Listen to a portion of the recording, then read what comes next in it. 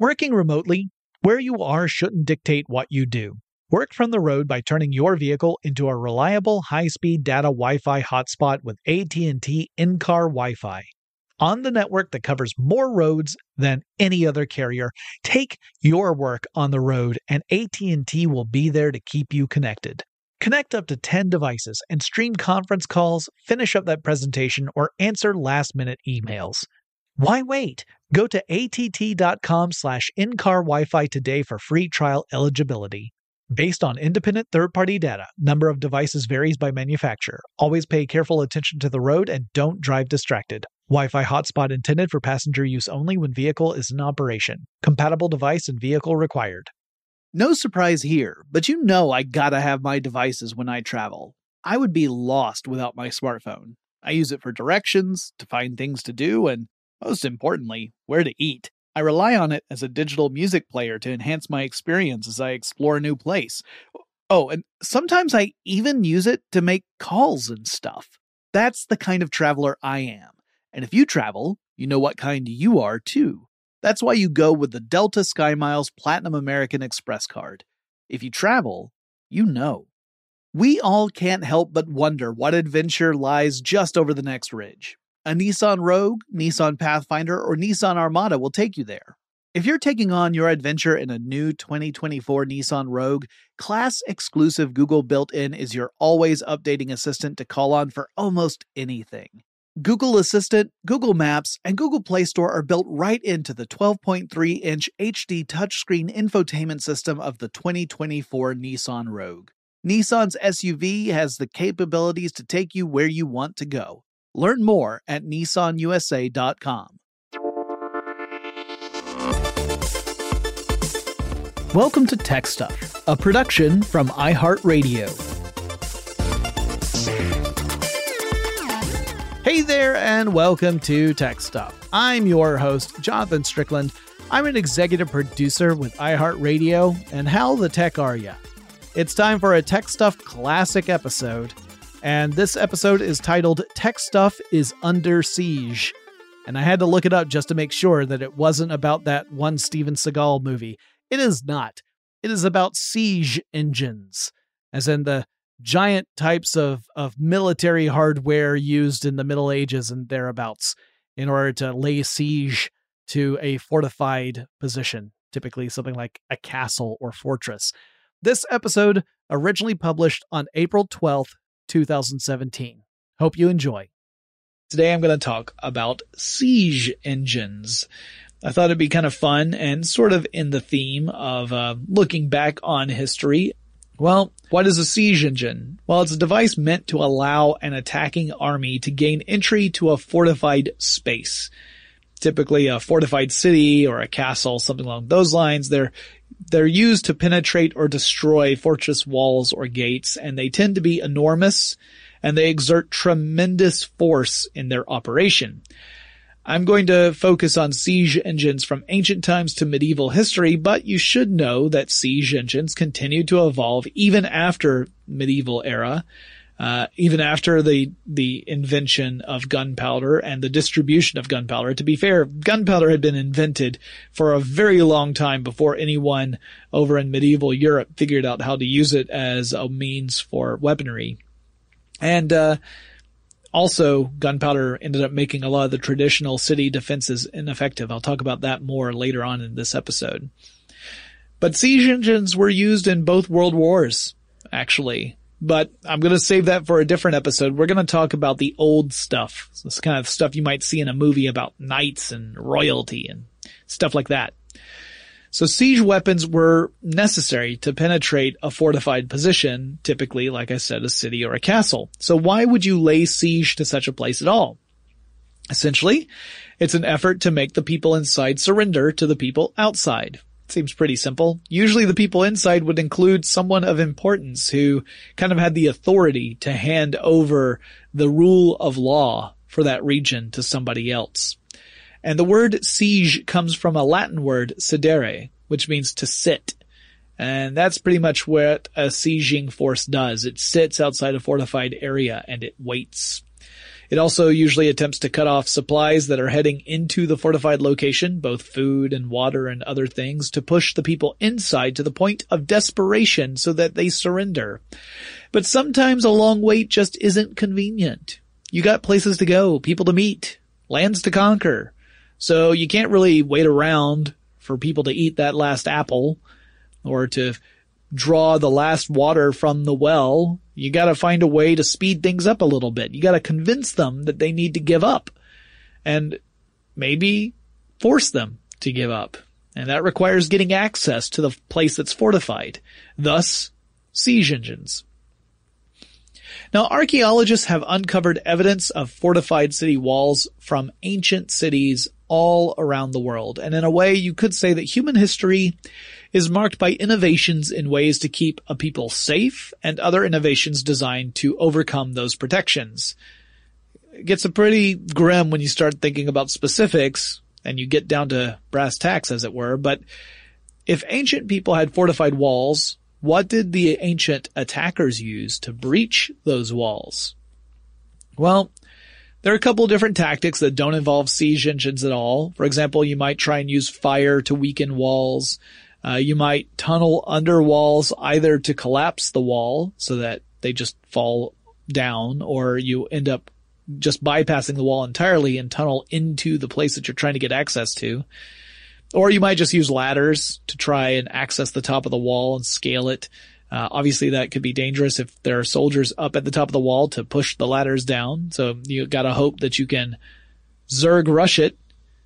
Use a whole bunch of people all at once. If you don't know what a Zerg rush is, you need to go listen to the Tech Memes episode that published not too long ago. So the ancients would start to construct massive tools to break through barriers. These are the siege engines. They're bigger than things like just a tunnel or a ladder. And arguably the oldest version of the siege engine is the battering ram. So I'm sure you're all familiar with the concept, but just in case, a battering ram is a large mass that can be swung so that it has its impact against a surface, and that causes that surface to become damaged. In other words, it's like an enormous hammer breaking through a wall or a door. And an example could be just an enormous log. And the earliest battering rams were held by people, but that was problematic. People can only hold weight up to a certain limit, and then it's just too heavy to move. It slows them down, and they remain unprotected and can be picked off by archers or people with slings or other projectiles. So you want to improve upon this idea. So another example would be a log that is hung from a wooden frame by various ropes.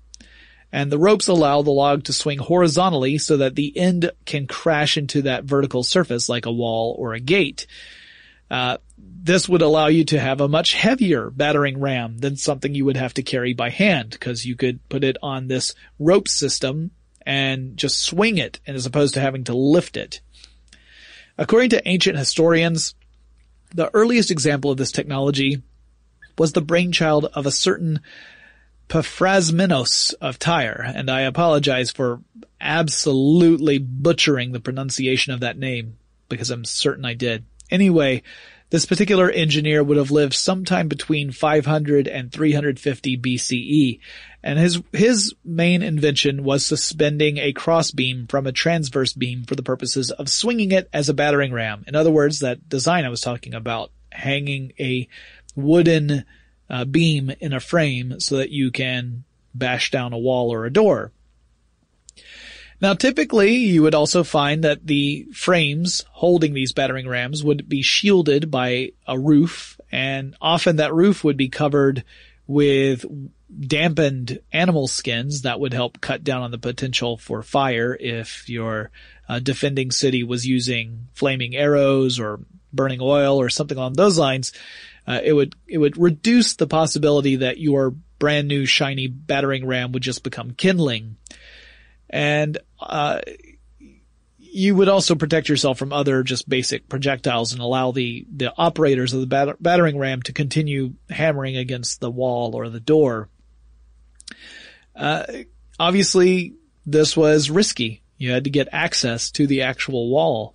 And according to Vitruvius, who was an author and engineer during the 1st century, the first person to create a fireproofed roofed battering ram was Keros the Carthaginian, sometimes called Geros with a G, the Carthaginian. Modern historians believe this person was alive sometime around the 5th century BCE. And this was after the Iron Age that had happened several hundred years earlier. So it was very common for the attacking party to cap a battering ram with a large iron or otherwise metal cap, often shaped in the form of a battering ram, like a literal ram, like a goat's head with horns. The iron would give the battering ram even more weight and resilience, and it would make it more effective. The animals would, forms made it look more interesting, but they also could help with bashing through the material, depending upon the shapes you were using. And, it was a pretty effective means of knocking down your basic city walls. You also would see other improvements like pulley systems that would allow the battering ram to remain horizontal as it swung instead of tilting upward. So imagine a swing set swing. When you're swinging on a swing, your feet tilt up in the air instead of staying horizontal unless you're actively moving your legs down. And the pulley system would counteract that tendency, so that way you wouldn't be hitting the wall or door on an upward swing. It would be translated into a horizontal motion, so that momentum that you're transferring would be in the proper direction. And that's what we're talking about. The working principle behind the battering ram is the transfer of momentum. Momentum, quick recap for people who don't remember their physics. It's the quantity of motion in a moving body, and the way you arrive at the quantity of momentum is by multiplying the mass of a moving body by its velocity. So that means momentum of a small object that's moving very, very, very fast can be the same as a large object moving much more slowly, if the numbers work out the right way. But if something is really big and really fast, it has a whole lot of momentum to it. And I've got some funny stories about momentum. I had to explain this to a friend of mine. At the Renaissance Festival, there was a moment in a dance in which it is possible to steal the partner of another person, in which I was trying to steal the queen from the king being played by a guy who looked an awful lot like Henry VIII, including Henry VIII's impressive mass. And this fellow collided with me. He gave me a little hip check, and he wasn't moving fast, but he did outweigh me by a significant amount, and so I went flying, and thus the transfer of momentum was demonstrated in a very real and ultimately painful way. I have since forgiven him. It actually was pretty funny, but I did sprain both my wrist and my ankle in that incident. So with battering rams, your desired outcome is to have a very large mass, and you want it to move really quickly so that you can result in the large amount of momentum that you transfer to a stationary object like the wall or the gate, and thus cause damage to it. So once battering rams started getting better, obviously cities needed to respond, and they began to reinforce their walls, making them thicker at the base, and trying to create new strategies to repel battering ram assaults. My favorite battering ram is actually a fictional one. I like Grond. Grond was the battering ram in Lord of the Rings. It was from Sauron's army. They used it in the siege on Minas Tirith, and it was 100 feet long and had a metal cap that was shaped like a wolf. And in most of the depictions I've seen, the wolf has also got some sort of fire or lava coming out of its mouth, making it pretty intimidating. Awesome image, really. Another ancient siege engine, similar to this in the sense that you had to get super close to your target, was the siege tower. This is a pretty simple concept. Usually it's like a tower that's on wheels, and you push this tower up against the city wall that you want to get past, and you have a gangplank at the top of the tower that you lower, so that it rests on the city wall. And then your force just goes through the siege tower, across the gangplank, and into the city. And you bypass the wall entirely. Very basic idea.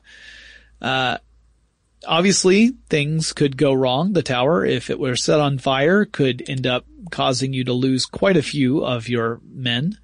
And also there are lots of different ways to create obstacles to make it more difficult to get the tower up against a city wall. One of those would be moats. So your basic moat around a castle was really a defense against siege engines like this. It meant that it was much harder to get something like a siege tower up against the castle walls because you had to get across the moat first. And the moat might either be dry or it could be filled with water. Not all moats were water. In fact, most of them weren't. Most of them were essentially just a very big ditch around the fortified area. So you would have to find a way to bridge that gap if you were an attacker to allow your siege engine to roll over the moat. So you had to build like essentially a temporary bridge to allow the siege engine to roll over it and get access to the city wall. And another defense was to redesign city walls in the first place. Engineers began to make walls that were very thick at the base and would slope from the top down to the base. And that slope meant that the top of the wall would be further away from a tower than the base of the wall.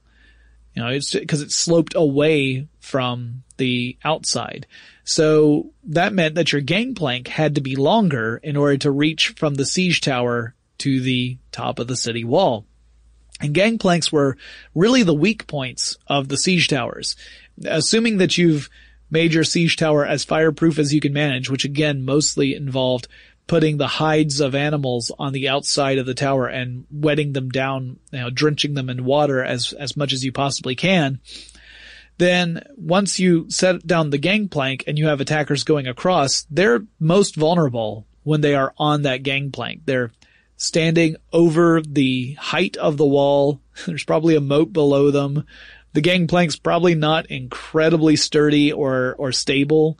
So the further away the top of the siege tower is from the top of the wall, the harder it is for the attackers to get over. So that was just a basic defense mechanism, was to build these sloping walls for cities to help protect against siege engines. Now both siege towers and battering rams were made obsolete by the invention of cannons later on. I'll talk about cannons toward the end of this episode. Cannons actually made those high city walls obsolete in the first place. Higher walls were more vulnerable to cannon fire, and so the design of city fortifications had to completely change once those became a major element in warfare.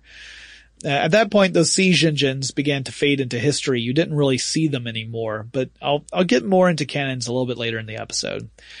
And I'm sure you've already noted that the major disadvantage to both battering rams and siege towers is that you have to get close to your target for them to work. If the defending city has set up other defenses like those trenches or pits or spikes, and they have stuff like hot oil or flaming weapons, getting close isn't terribly attractive. You would much prefer to batter the city from a distance. And so attackers began to design new engines, things that could allow attacks from much further away.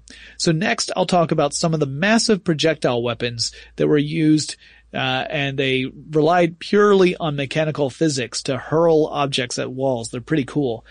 Before I do that, let's take a quick break to thank our sponsor. Working remotely, where you are shouldn't dictate what you do. Work from the road by turning your vehicle into a reliable high-speed data Wi-Fi hotspot with AT&T in-car Wi-Fi. On the network that covers more roads than any other carrier, take your work on the road and AT&T will be there to keep you connected. Connect up to 10 devices and stream conference calls, finish up that presentation, or answer last-minute emails.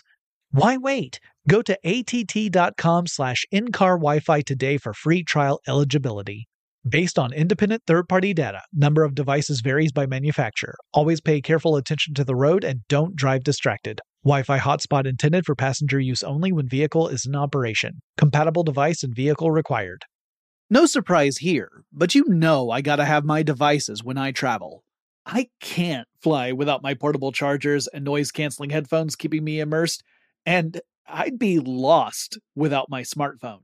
In a new place, it's my connection to the familiar. I rely on it to get directions around town. I use my smartphone to look up things to do or, most importantly, where to eat. In countries where I don't speak the language, my phone becomes a universal translator. And heck, it can double as a digital camera, giving me the opportunity to snap unforgettable pictures of the sights that inspire me and fill me with joy. That's the kind of traveler I am.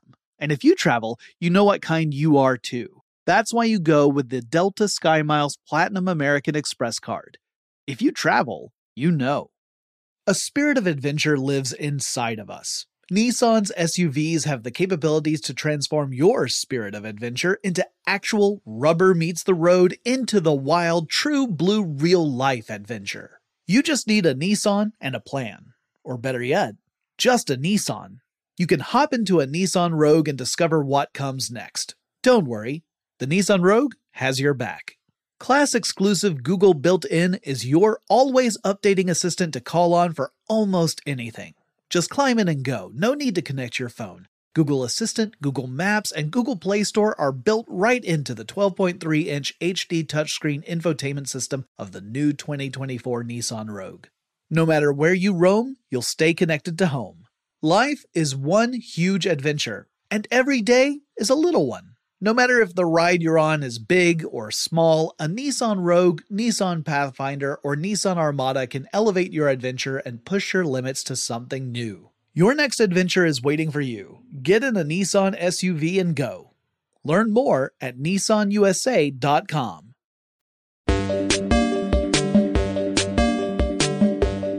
So the first projectile siege engine I really want to talk about is the Ballista. And if you were to take a casual glance at a ballista, you might think it's an enormous crossbow. And it does resemble a crossbow, but the crossbow and the ballista work on two different principles, two different types of tension.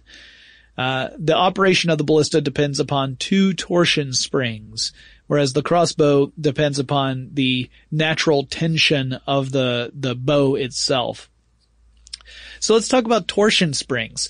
Torsion springs work by twisting. They store mechanical energy when you twist the torsion spring.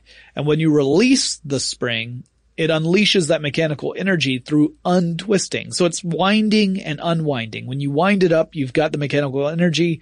And when you let it go, it unwinds itself and releases that mechanical energy. To make a ballista, you need a pair of torsion springs that you can twist tightly so that when you release them, they unleash that mechanical force in such a way as to throw a projectile, typically a large dart with an iron tip, at a target. Now, in ancient times, a torsion spring might look like a loop of some stretchy elastic material. That material was often either hair from animals, sometimes humans, all woven together to make really strong ropes, or sometimes it was ligaments and other tissue that was turned into this kind of elastic material and then looped around a frame, like a skein that's inside a frame. So imagine a loop of material. In fact, just imagine a rubber band. And imagine that you've got two pegs that are a few inches apart from each other. They're further apart than the length of the rubber band. So you have to stretch the rubber band a little bit to loop either end over the two pegs. Then you put more rubber bands that are the same length over those two pegs. So you've got a few of them, maybe 4 or 5. These rubber bands represent an unwound torsion spring.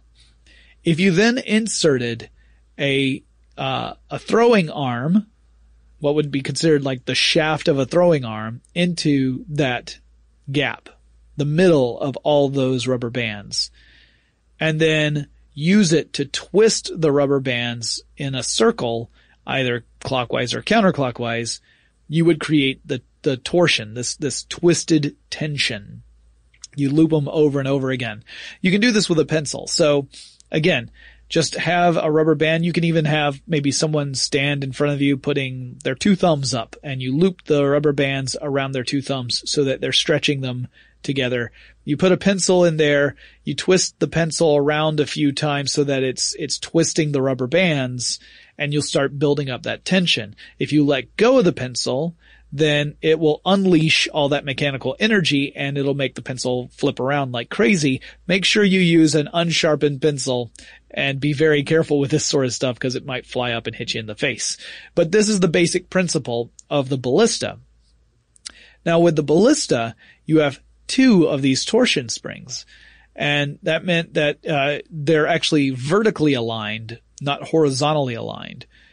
In other words, imagine you have one thumb higher than the other thumb directly in front of you, and you put the rubber bands on so that you were holding the loop that way. That's the way the ballista torsion springs are aligned. You have to have that vertical alignment, and they're parallel to each other. And between the 2 torsion springs, you have your stock or channel. That's where the projectile moves through. So with a crossbow, this would be where the bolt would slide through as it's being launched from the crossbow. Same sort of thing with a ballista. It's got that stock with a channel in it. That's where the projectile moves through it.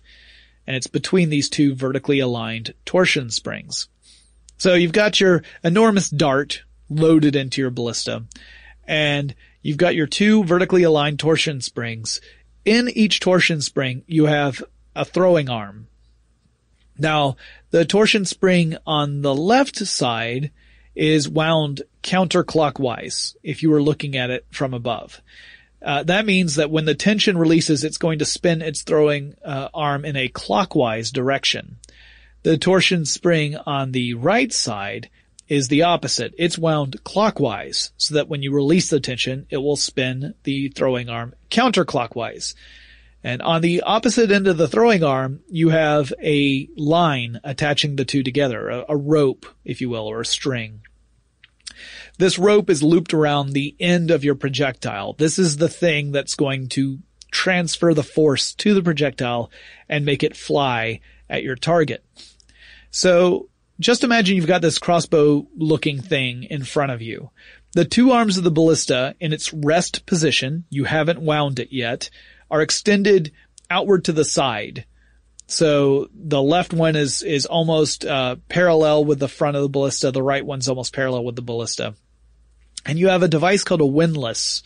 The windlass is what allows you to crank back those arms. It's creating tension in those torsion springs.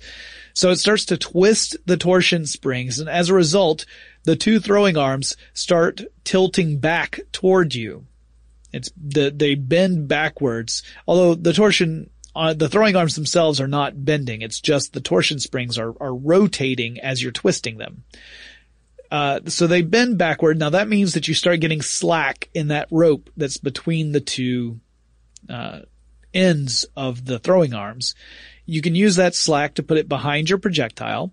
And when you release the tension on those torsion springs, they untwist. That pulls the throwing arms forward, and that pulls that rope forward as well, transferring the energy to your projectile and shooting it at your target. It's pretty cool to see this. I mean, it's interesting to see this as 2 torsion springs as opposed to a crossbow, which would just use the tension of the material itself, the wood, if you will, of the bow. It's all due to mechanical physics. You don't need any chemicals to do this kind of siege engine. And you could also just build this thing when you needed it. In fact, most siege engines were constructed at site where the siege was happening because they were so big and heavy that moving them from one place across country to another place was not really practical. So usually we'd just go to the closest forest, cut down some logs, and have some workers start to build siege engines right there on site, wheel them into place so that they're generally pointed at the thing you want to shoot at, and then you start firing.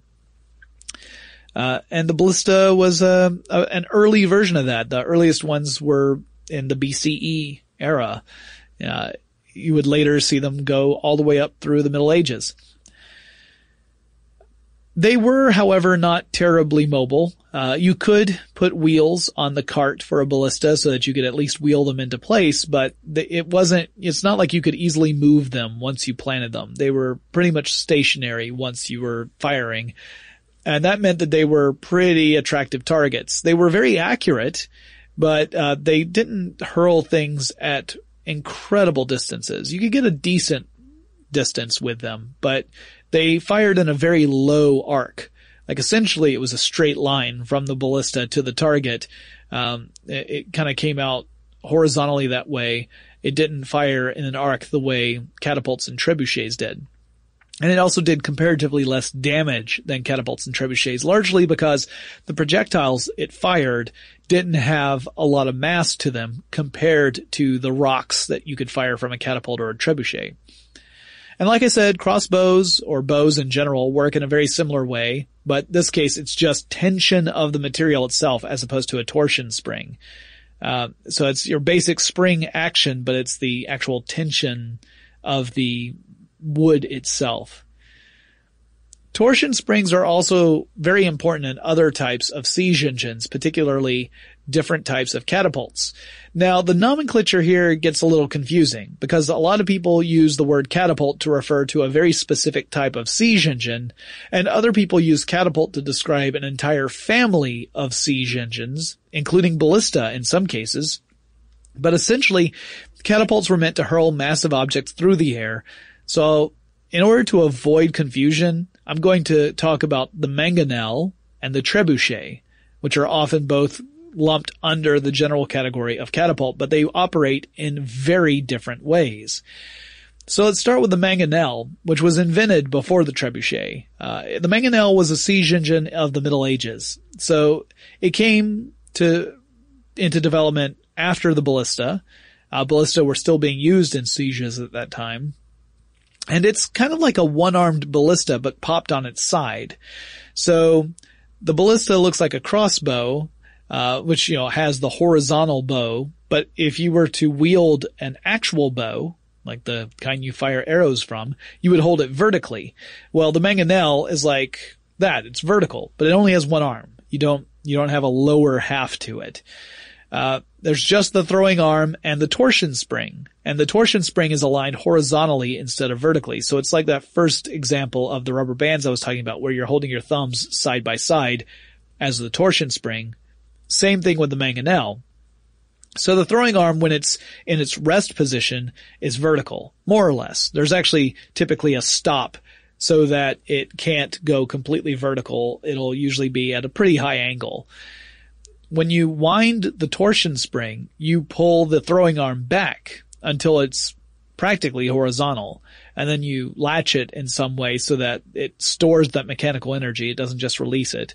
You load your mangonel, typically with heavy stuff, and then you release the torsion spring, and that twists back to the rest position, which means the throwing arm goes vertical and releases its projectile. So a mangonel could have this bowl-like end to it, and that's where you would put your various projectiles. They might be rocks or fire pots or, at least according to some accounts, dead stuff. The dead stuff was meant to hurt defenders in two ways. First, it's pretty psychologically devastating to have corpses thrown at you. True story. Second, it was thought of as a way to introduce disease into a fortified location. So it's a kind of biological warfare. You just throw bloated corpses into a city. It's pretty gross. And the whole idea was just to weaken defenses and also increase the chance that the defenders would just give up. Like, they're throwing dead stuff at us. Let's just run up the white flag and stop this. The mangonel fired projectiles at high velocity and at a low arc. So it was a higher arc than the ballista, which again was pretty much a straight line. So there was a slight arc to it, but it was still fairly low. It would aim stuff at walls, not typically over walls. It could hurl heavier and therefore more devastating projectiles than the ballista, but it was also less accurate than the ballista was. It was meant to destroy defensive structures rather than go around them. If you look at the arc of projectiles from siege engines, ballista are the lowest, mangonels would be next, and then trebuchets would be nice high arcs. Now, according to the resources I looked at, mangonels could hurl projectiles as far as 1,300 feet, which is a pretty fair distance to throw a massive stone using pure mechanical power. And like other siege engines, the real genius behind the mangonel was that it was pretty simple to construct. You could, again, just build it on location. Next, I will talk about trebuchets and then lead in with some canon talk, but before I get into all of that, let's take another quick break to thank our sponsors. Working remotely, where you are shouldn't dictate what you do. Work from the road by turning your vehicle into a reliable high-speed data Wi-Fi hotspot with AT&T in-car Wi-Fi. On the network that covers more roads than any other carrier, take your work on the road and AT&T will be there to keep you connected. Connect up to 10 devices and stream conference calls, finish up that presentation, or answer last-minute emails. Why wait? Go to att.com/in-car Wi-Fi today for free trial eligibility. Based on independent third-party data, number of devices varies by manufacturer. Always pay careful attention to the road and don't drive distracted. Wi-Fi hotspot intended for passenger use only when vehicle is in operation. Compatible device and vehicle required. No surprise here, but you know I gotta have my devices when I travel. I can't fly without my portable chargers and noise-canceling headphones keeping me immersed, and I'd be lost without my smartphone. In a new place, it's my connection to the familiar. I rely on it to get directions around town. I use my smartphone to look up things to do or, most importantly, where to eat. In countries where I don't speak the language, my phone becomes a universal translator. And heck, it can double as a digital camera, giving me the opportunity to snap unforgettable pictures of the sights that inspire me and fill me with joy. That's the kind of traveler I am. And if you travel, you know what kind you are too. That's why you go with the Delta SkyMiles Platinum American Express card. If you travel, you know. A spirit of adventure lives inside of us. Nissan's SUVs have the capabilities to transform your spirit of adventure into actual rubber meets the road into the wild, true blue real-life adventure. You just need a Nissan and a plan. Or better yet, just a Nissan. You can hop into a Nissan Rogue and discover what comes next. Don't worry. The Nissan Rogue has your back. Class-exclusive Google built-in is your always updating assistant to call on for almost anything. Just climb in and go. No need to connect your phone. Google Assistant, Google Maps, and Google Play Store are built right into the 12.3-inch HD touchscreen infotainment system of the new 2024 Nissan Rogue. No matter where you roam, you'll stay connected to home. Life is one huge adventure, and every day is a little one. No matter if the ride you're on is big or small, a Nissan Rogue, Nissan Pathfinder, or Nissan Armada can elevate your adventure and push your limits to something new. Your next adventure is waiting for you. Get in a Nissan SUV and go. Learn more at nissanusa.com. And now to talk about the trebuchet. It was a very different beast than the mangonel. It was named after a word in Old French, which means to throw over, and that's kind of what the trebuchet did. It threw projectiles in a high arc. They could be used to attack defensive walls or just bypass the walls completely and hurl payloads into fortified cities.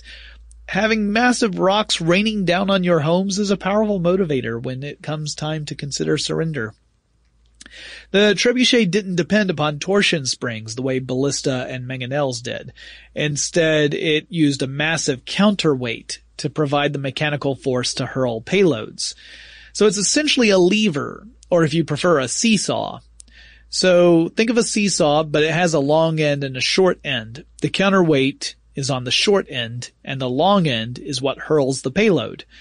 So seesaws are a pretty good analogy. If you have a seesaw balanced in the center, two identical weights will balance out. You put two kids on there that weigh the same, the seesaw's right there in the middle, they should even out and just balance each other. But if you move the seesaw so that the pivot point is off center, then the equal weights on either end will change the actual orientation of the seesaw. The shorter end will end up sticking up in the air, and the longer end will rest against the ground. Now, because your typical trebuchet uses a short arm to hold the counterweight, that means, by this little experiment we just talked about, you would actually need a lot more weight in the counterweight than you're going to have in the payload. Otherwise, your payload just is going to sit on the ground and the counterweight would just dangle in the air. It would not have the weight sufficient enough to pull the lever so that it flings your payload at your enemy. The counterweight was also typically hinged, meaning that it could swing around on the end of this short side of the trebuchet beam that allows it to swing around so it doesn't risk hitting the ground and mucking everything up. It's kind of like a Ferris wheel ride. The compartments on a Ferris wheel are hinged so that people inside the ride are always in an upright orientation with regard to the ground. The same is true for trebuchet counterweights, at least with most of them anyway. Now the huge throwing arm hurls payloads that are placed in a sling. So it's not like it has a bowl at the end of it the way a mangonel did, at least not your typical trebuchet. Typically, you would use a sling instead. So if you don't know what a sling is, imagine a pocket, and you have two sides of this pocket with cords coming from those two sides, one cord on each side. And typically the way you would use a sling is you'd put a rock in the sling, you swing the sling around your head, you let go of one of the cords while holding on to the other one, and that releases the rock, slinging it at your target, hopefully, and not behind you. Unless you're me, in which case it goes wherever it wants to go because I can't use a sling. In a trebuchet, one of those two cords is permanently attached to the long end of the arm. So you've got one end of the sling permanently affixed to the trebuchet. The other cord, the other end, has a large ring at the very end of it. And on the very end of the throwing arm itself, there's a little projection called the finger that extends outward at a certain angle from the end of the beam. And by certain angle, I mean you determine what the angle is when you build the trebuchet. So if you like it, you should have put a ring on it. So that's what you do with the trebuchet. You slide the sling's ring over the finger. So when you want to fire a payload, you have to raise the counterweight into the upright position and lock it in place, as typically you have a mechanism there to keep it from sliding back down, or to swinging back down is the better way to say it.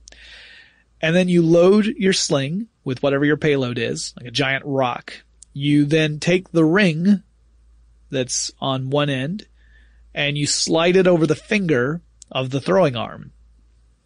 When you fire the trebuchet, you remove the block that allows the counterweight to, or locks the counterweight in place, I should say. This allows the counterweight to fall. It forces the short end of the lever down. The long end is forced upward.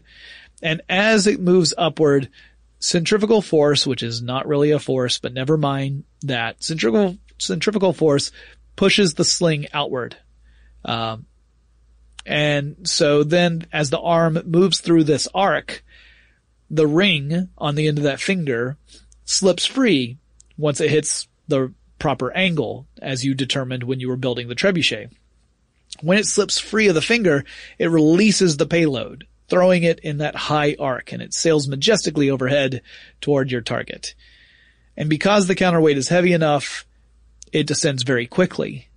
So this means there's a very high increase in linear velocity for the throwing arm, and thus the payload. The release angle of the payload is dependent upon the angle of the finger, that little projection, relatively little projection at the end of your trebuchet. So if you want to change the release angle, you change the angle of the finger, and then the ring will come off at a different point in that arc. And thus the payload will fly in a different arc towards your target. Of course, you're probably not using perfectly uniform stones, so it's not an exact science. You might be using stones of slightly different weights, which means that that's going to change the arc as well, but still the principle is fairly sound.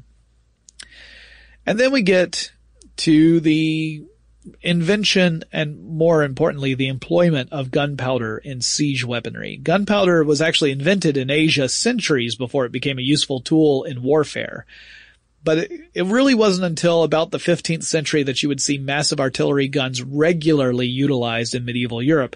There were a lot of earlier examples and a lot of historical accounts that at least say that cannons were in use, although the definition of cannon has changed dramatically over the centuries. So some of those accounts are difficult to verify simply because the cannon that's being referred to in one battle may be a significantly different kind of weapon than one from another battle.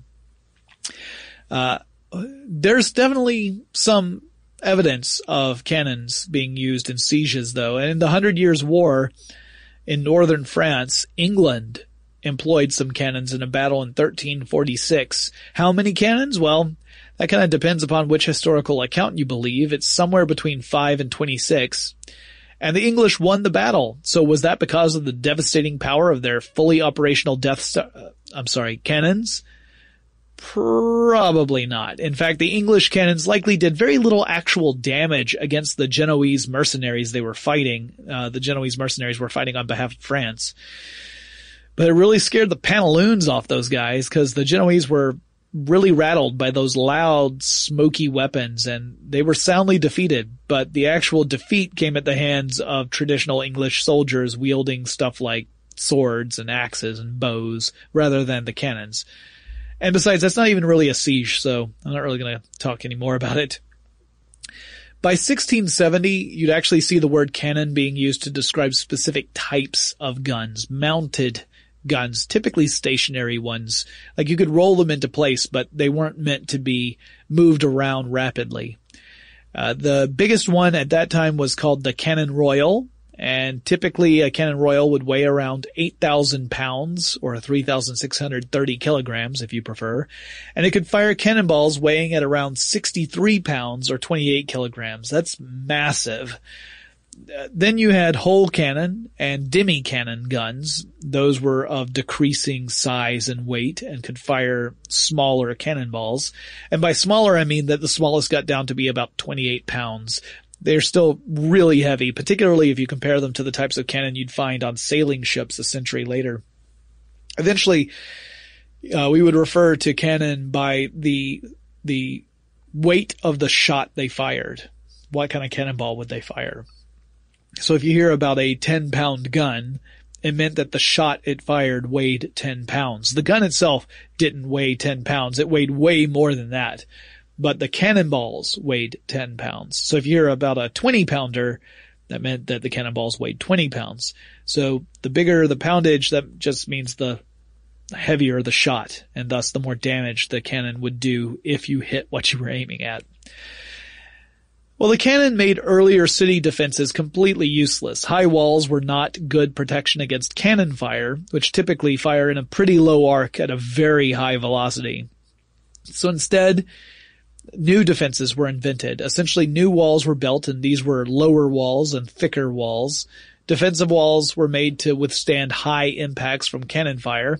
And because defenders would often have guns of their own, traditional methods of breaching walls were pretty bad choices. It doesn't make a whole lot of sense to wheel a siege engine slowly toward a wall if you're being fired upon by cannon. You'd be a sitting duck. So it completely changed warfare from that moment forward. You also saw other changes as well, from armor to swords and all sorts of stuff, all because gunpowder had entered the scene. Cannons themselves are fascinating, all the way from the early bronze guns to the steel guns that redefined warfare yet again, but that warrants its own episode. That was TechStuff is Under Siege, which originally published April 12th, 2017. Hope you enjoyed that. Hope you learned something about, sort of an old kind of technology. I really enjoy doing those kinds of episodes. Like, I love doing the stuff that's cutting edge and bleeding edge tech. I really like learning about that and talking about it. But I also like looking back on old technologies. It is unfortunate that a lot of old technologies were mostly dedicated to how to, make someone else not be alive anymore. But, not all of them were like that. Just a lot of them. So maybe I will look back and see if I can find some interesting technologies that were not meant to just hurt or maim or kill people, but to do other things as well, or instead, I guess I should say. And that would be fun to kind of look up some other old technologies, because I miss doing those. It's been a while since I've done one. Hope you are all well, and I'll talk to you again really soon.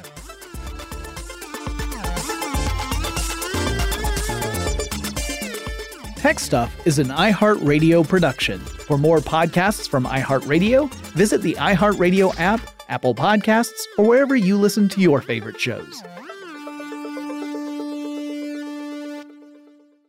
Infiniti presents a new chapter in luxury, the premiere of the all-new 2025 Infiniti QX80, live March 20th from the Edge at Hudson Yards in New York City, featuring a performance by John Batiste. The all-new 2025 Infiniti QX80 is an SUV designed to help every passenger feel just right. Be the first to see it March 20th at 7 p.m. Eastern, only on iHeartRadio's YouTube channel. Save the date at new-QX80.com. Don't miss it. 2025 QX80 coming this summer. From football playoffs to basketball madness, TCL Roku TVs are the best way to stream your favorite live sports. With all the biggest sports channels, a sports zone with all available games in one place, and apps like iHeartRadio with sports podcasts such as The Herd with Colin Cowherd. Cheering on your favorite team has never been easier. A big screen TCL Roku TV offers premium picture and sound quality, so you'll feel like you're right in the action. Find the perfect TCL Roku TV for you today at Amazon.com. Billie Eilish and Phineas O'Connell, they're with us today on Crew Call.